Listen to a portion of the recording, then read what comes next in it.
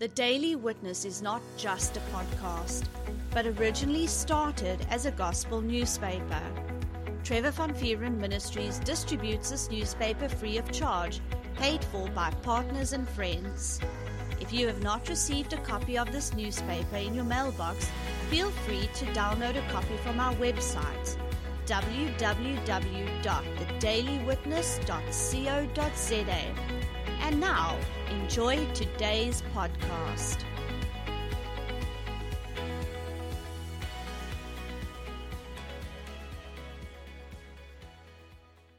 Goeiedag almal, welkom by nog 'n week en nog 'n boodskap. My naam is Marius Harting van Trevor van Vieren Bedieninge. En welkom by nog 'n week en nog 'n boodskap wat ons hierdie week wil bring.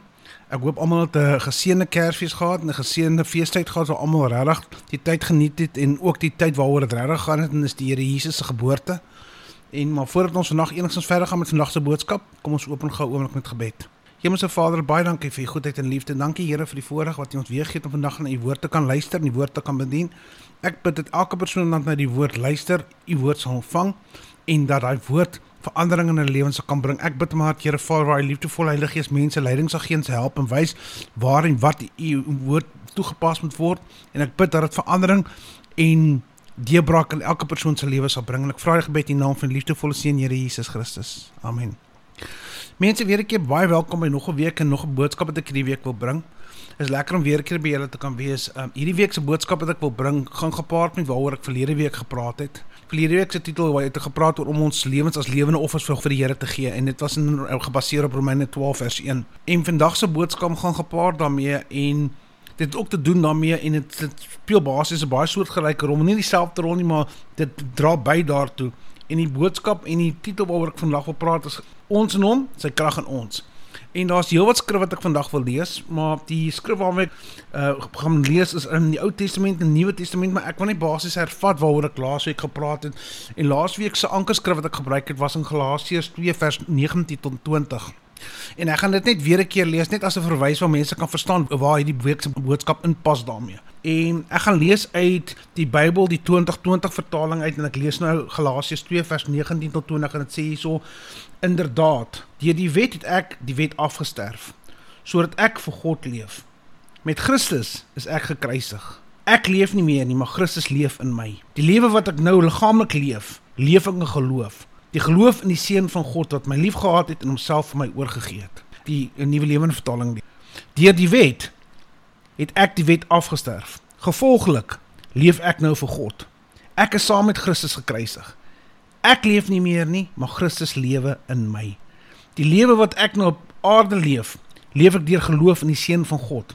Hy wat sy liefde vir my bewys het deur in my plek te sterf. Pragtig, pragtig, pragtig. En mense, die woord soos ek vandag gesê het, wat ek vandag wil praat is sy krag in ons en ons. Met ander woorde, ons moet in eenheid met die Here lewe en sy krag in ons. En baie mense mag wonder, maar hoe? En baie mense kan moontlik onthou, voor die Here Jesus opgevaar het na die hemel toe, het hy gesê, ek gaan julle nie as weeskinders agterlaat nie, want hy gaan vir ons sy Heilige Gees stuur. En dit is die krag in ons, waarna ek verwys. As ons saam met die Here Jesus Christus, wat ek nou hier gelees het, ek het nou hier gelees in Galasië 19 vers 20, ons is saam met die Here Jesus gekruisig. Met ander woorde, ons is in hom gekruisig, en sy Heilige Gees is die gevolg daarvan in ons lewens. Met ander woorde, sy Heilige Gees gee ons die vermoë om die oorwinning te kan erleef wat hy vir ons gegee het aan die kruis. Toe die Here Jesus Christus aan die kruis vir ons gesterf het, het hy vir ons sondes gesterf. Hy het vir ons genesing gesterf. Hy het vir ons voorsiening gesterf. Hy het vir elke liewe ding wat ons kon nodig gehad het en wat ons kort kom het, hy klaar voor betaal, was klaar voor betaal. Maar die ding is, ons kan nie daai oorwinning erleef in ons lewens as ons nie ons eie lewens neerlê nie. Dis hoekom ek verlede week gepraat het oor ons moet ons lewens as 'n lewende offer vir God gee. En ek seker mense kan nou begin sien hoe die twee mekaar koppel, hoe hierdie boodskap koppel daaraan. Want terselfdertyd, sodat ons in Christus gekruisig is, sy krag kan slegs in ons werk, sy Heilige Gees kan slegs in ons lewens die nodige verandering in God se wil na vore bring, as ons erkenning gee dat ons in Christus gekruisig is. En as ons erkenning gee dat ons is in hom en hy is in ons. Met ander woorde, is nie meer ek wat leef nie, Here Jesus Christus se Heilige Gees lewe in my. En met ander woorde, as sy Heilige Gees in ons lewe, gee dit ons die vermoë om vir die Here te lewe. En baie mense sal dit baie moeilik vind, mense, maar Dit is so belangrik om te besef, ons kan slegs vir die Here lewe. Ons kan slegs die werklikheid van die Here Jesus se verlossing as oorwinning ervaar as ons regtig ons eie lewens neerlê. En dis waaroor ek gepraat het laasweek. En dis om sê, hierdie twee boodskappe soort van koppel aan mekaar. En die inskrif wat baie belangrik is waarna ek wil verwys en is veral in die Ou Testament en ek lees uit Jesaja 40 vers 31 uit en ek lees in die Nuwe Lewende Vertaling uit. En dit sê daarso, maar die wat hulle hoop op die Here stel, sal nuwe krag kry. Hulle vlieg hoog, soos arende. Hulle sal hardloop en nie moeg word nie. Hulle sal loop en nooit vermoed word nie. En kom ons lees dieselfde skrif, Jesaja 40 vers 31 uit die boodskap uit, en sê daarso, maar hulle wat op die Here vertrou, kry altyd weer krag. Hulle word soos 'n arend wat vlieg. Hulle hardloop en word nooit moeg nie. Hulle loop en raak nooit uitgeput nie. En die selfde skrif, Jesaja 40 vers 31 uit die Bybel vir almal uit sê, maar die mense wat in die Here glo en wat op hom vertrou, sal nuwe krag kry. Hulle sal vlieg soos arende, hulle sal hardloop en nie moeg word nie, hulle sal aanhou loop en nie rus nie. En as mense na hierdie skrifgedeelte kyk waarna ek nou verwys het in Jesaja 40 vers 31, sal my sien, daar verwys het na mense wat op die Here vertrou, kry nuwe krag. Weer 'n keer, soos ek van tevore genoem het, dat ons verhoudings en ons geloof in die Here Jesus Christus, dis 'n geloof en dis 'n leefstyl wat ons elke dag toepas. En hierso sê dit, in Jesaja 40 vers 31 in die Nuwe Lewende Vertaling, maar die wat op die Here hoop en wat hulle hoop op die Here stel. Met ander woorde, elke dag is dit ons verantwoordelikheid om ons hoop op die Here Jesus te stel, om ons hoop te stel om vir hom ons die nodige krag te gee om elke dag deur te kom. En dit is so belangrik. En kom ons kyk wat sê Efesiërs, ek gaan nou lees uit Efesiërs 3 vers 20 in die Nuwe Lewende Vertaling, en dit verwys ook daarna, en dit sê, en ek gaan weer 'n keer uit 'n paar vertalings dit lees. In Efesiërs 3 vers 20 in die Nuwe Lewende Vertaling sê, hy moet geprys word. Hy wat mag het om deur die krag wat in ons werk, oneindig meer te doen as wat ons vra of dink om te vra. Pragtig. Kom ons kyk wat sê dieselfde skrif, Efesiërs 3 vers 20 in die boodskap. En dit sê, God is so magtig en sterk. Juist met daardie krag werk hy ook in ons. Hy kan en het dinge vir ons gedoen waarvan ons nie eens kan droom nie. Baie kragtig. Kom ek lees dit weer 'n keer. Efesiërs 3 vers 20 die boodskap. God is so magtig en sterk. Juist met daardie krag werk hy ook in ons. Hy kan en het dinge vir ons gedoen waarvan ons nie eens kan droom nie. Kom ons kyk Efesiërs 3 vers 20 in die Bybel vir almal, wat sê dit? En dit sê, ja, die kerk, almal wat aan Christus Jesus behoort, moet vir God prys. Want God is baie sterk en hy gebruik sy krag in ons. Hy kan baie meer doen as wat ons dink of vir hom vra. Almal moet hom, ons koning, altyd prys. Amen. Ek gaan in die laaste skrif wat nou gelees in die Bybel vir almal veral iets uitwys, en dit sê, ek gaan weer 'n keer lees en dit gaan uitwys. Dit sê, ja, die kerk, almal wat aan Christus Jesus behoort, moet vir God prys, want God is baie sterk en hy gebruik sy krag in ons. Ek wil hierdie twee punte in die skrif uitwys. Eerste ding sê, ja, die kerk en almal wat aan Christus behoort, moet vir God prys, want God is baie sterk. En hier wys hy weer 'n keer in 'n tweede plek, wys hy, en hy gebruik sy krag waar? In ons. Hy gebruik sy krag in ons. En dit is so belangrik, mense, want ek glo daar soveel mense wat vir die Here lewe, soveel mense wat geloof mag wees, maar voel hulle geloof is baie dol, hulle geloof is baie dood. En baie mense mag voel, as hulle die Bybel lees, wat die woord van God is, mag voel, dit voel soos 'n boek. En mense, dit is so belangrik om te weet, dat die Here Jesus Christus het ons sy Heilige Gees gegee.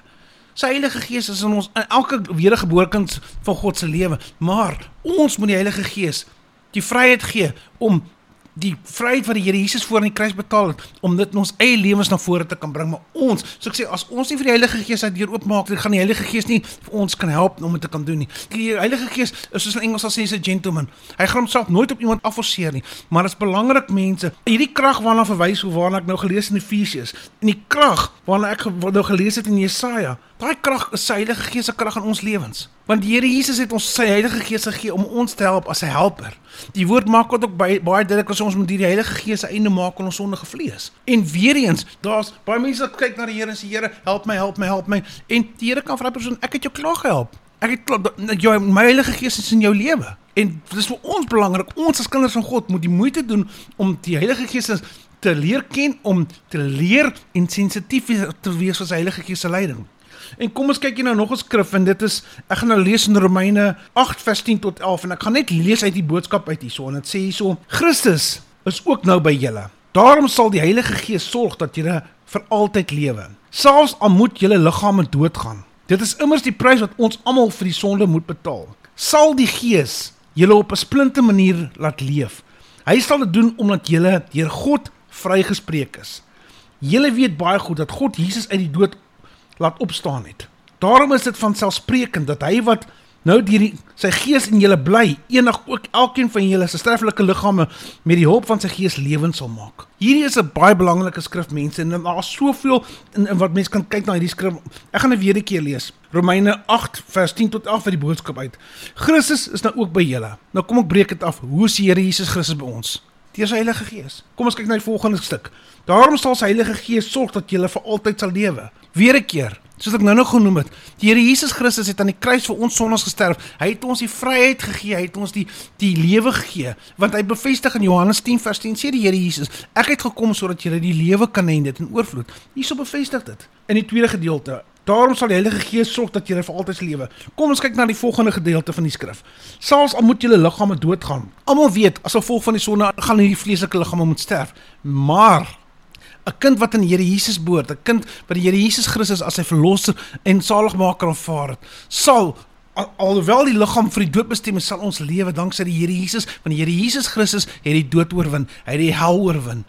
En hy het ons sy Heilige Gees gegee om daai oorwinning wat hy voorbetaal het in die kruis, om dit in ons eie lewens te kan ervaar op 'n daaglikse basis. En kom ek kyk hier en sê so, selfs al moet julle liggaam doodgaan, dit is immers die prys wat ons almal vir die sonde moet betaal, soos ek nou net gesê het. Maar het sê hierso, die volgende gedeelte, sal die Gees julle op 'n splinte manier laat leef. Pragtig. Die Heilige Gees gaan ons laat leef deur wat die Here Jesus Christus vir ons in die kruis gedoen het.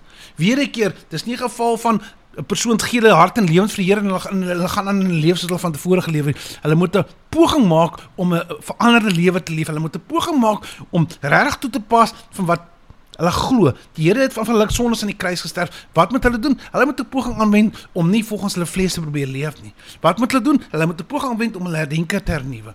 Wat moet hulle doen? Hulle moet 'n poging aanwend om hulle manier van dinge doen te verander. En dis wat dit sê, en kom ons kyk na die volgende stuk van die skrif, en dit sê so, hy sal dit doen omdat julle deur God vrygespreek is. Pragtig, awesome.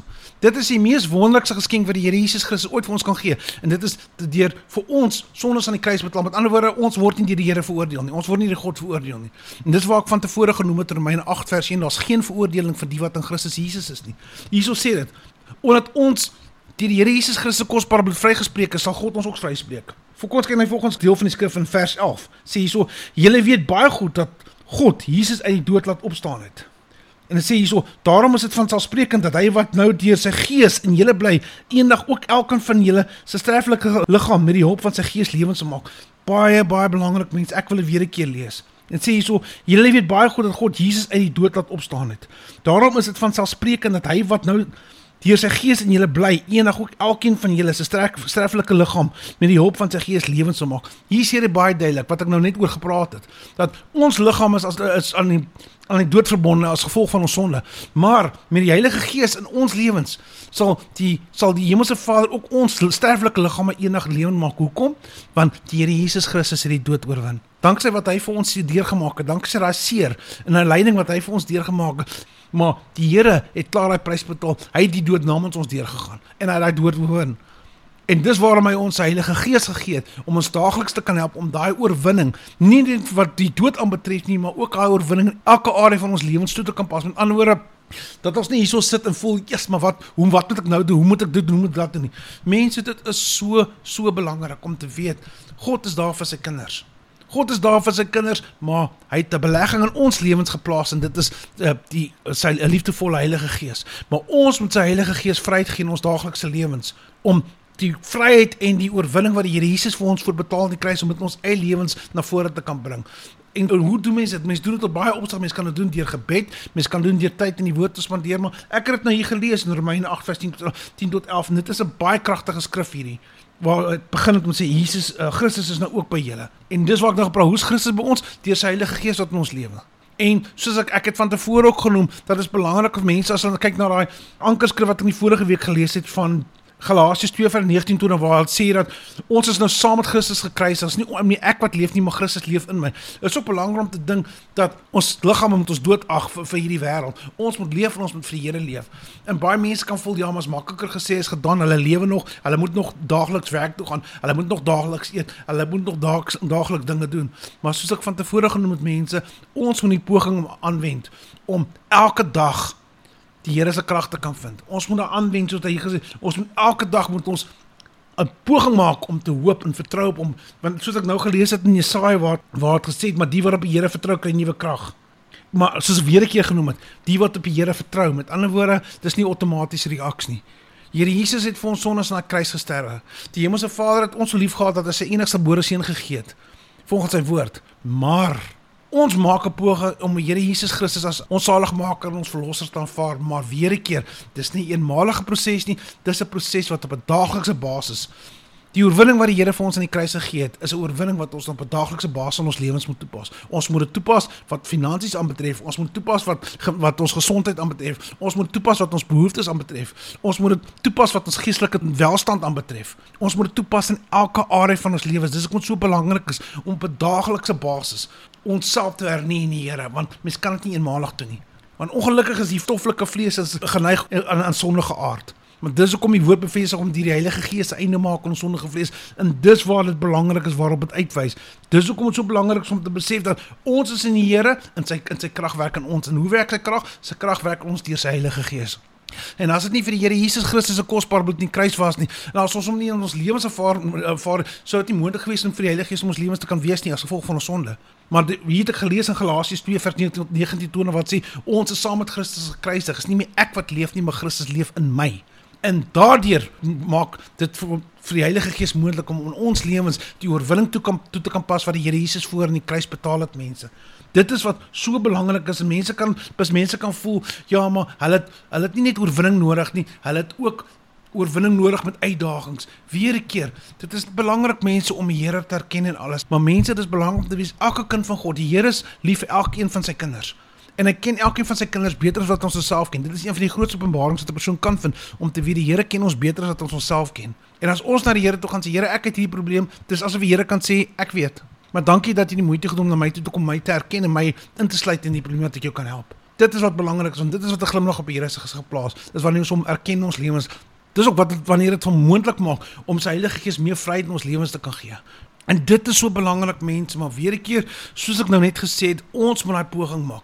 Ons moet vashou aan daai belegging wat die Hemelse Vader dan vir ons gemaak het deur die Here Jesus in ons plek te gee. En ons moet sy Heilige Gees die vryheid gee. En dit is ook so belangrik om die Heilige Gees die vryheid te gee om in ons lewens te kan werk en deur ons lewens te kan werk.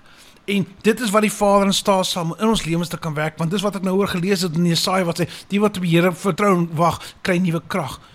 Hoe kry hulle nuwe krag? Is deur sy Heilige Gees in ons lewens. Die Hemelse Vader weet sy Heilige Gees is in ons lewens, maar ons moet hom die vryheid en sy Heilige Gees die vryheid gee om te kan doen wat sy hart en wil vir ons lewens is. En mense, ek is ongelukkig vanuit tyd.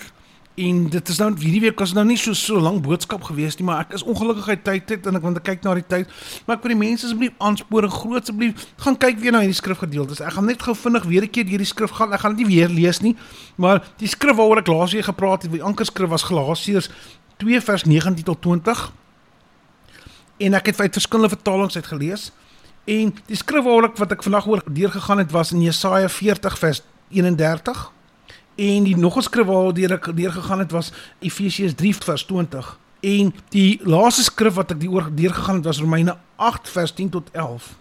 En mense, dit is so belangrik voordat ek afsluit om te onthou. Ons moet ons geestelike battery gelaai hou. Mense mag veral besef nou wat in Suid-Afrika leef met die huidige loadshedding wat ons deurgaan, dit voel nie lekker as mens sien alles gaan dit ewe skielik af nie. Maar ons moet ons geestelike batterye en ons moet ons geestelike lewens ook in stand hou. En al maniere hoe ons geestelike lewens in stand kan om te keer dat ons nie geestelike loadshedding in ons lewens ondervind nie, is om tyd in die woord te spandeer, om tyd in gebed te spandeer. En om tyd in die woord te spandeer is om 'n skrifgedeelte te vat, te lees en dan op te som of dit op te breek en sê, hierdie skrif, wat sê hierdie skrif vir my? Wat staan uit in hierdie skrif wat ek nou gelees het? Hoe kan ek dit in my lewe toepas? En dit is belangrik, mense, dit is wat die Here 'n glimlag gee, dit is wat die Hemelse Vader se hart bly maak, dis as ons sy woord ernstig opneem, en as ons sy woord in ons lewens toepas. En nog belangriker is waar ons hom die vryheid gee om ons lewens, sy wil tot stand te kan bring, deur sy Heilige Gees die vryheid te kan gee om ons lewens te kan werk. So ek sê vir elkeen van julle wat na die boodskap geluister het, baie dankie dat julle na die boodskap geluister het. Kyk asseblief ons ander produkte en groot asseblief om te hou, soos altyd. Geloof kom deur na die woord van God te luister. So bly luister en mooi bly julle. Hey everyone, if you enjoyed today's podcast, feel free to let us know by contacting us via our Telegram channel, Trevor van Vieren Ministries, or send us a message on our Facebook account. And if you liked what our ministry is doing, why not partner up with us and sow into God's vision, which is to bring a printed copy of our newspaper to every house in our city. All funds are used to increase the print run and reach more houses with the good news of Jesus Christ. You can sow via our website at www.thedailywitness.co.za. There you will find a tab called Sow into a Vision. If you are inside of South Africa, you can use the option of SnapScan.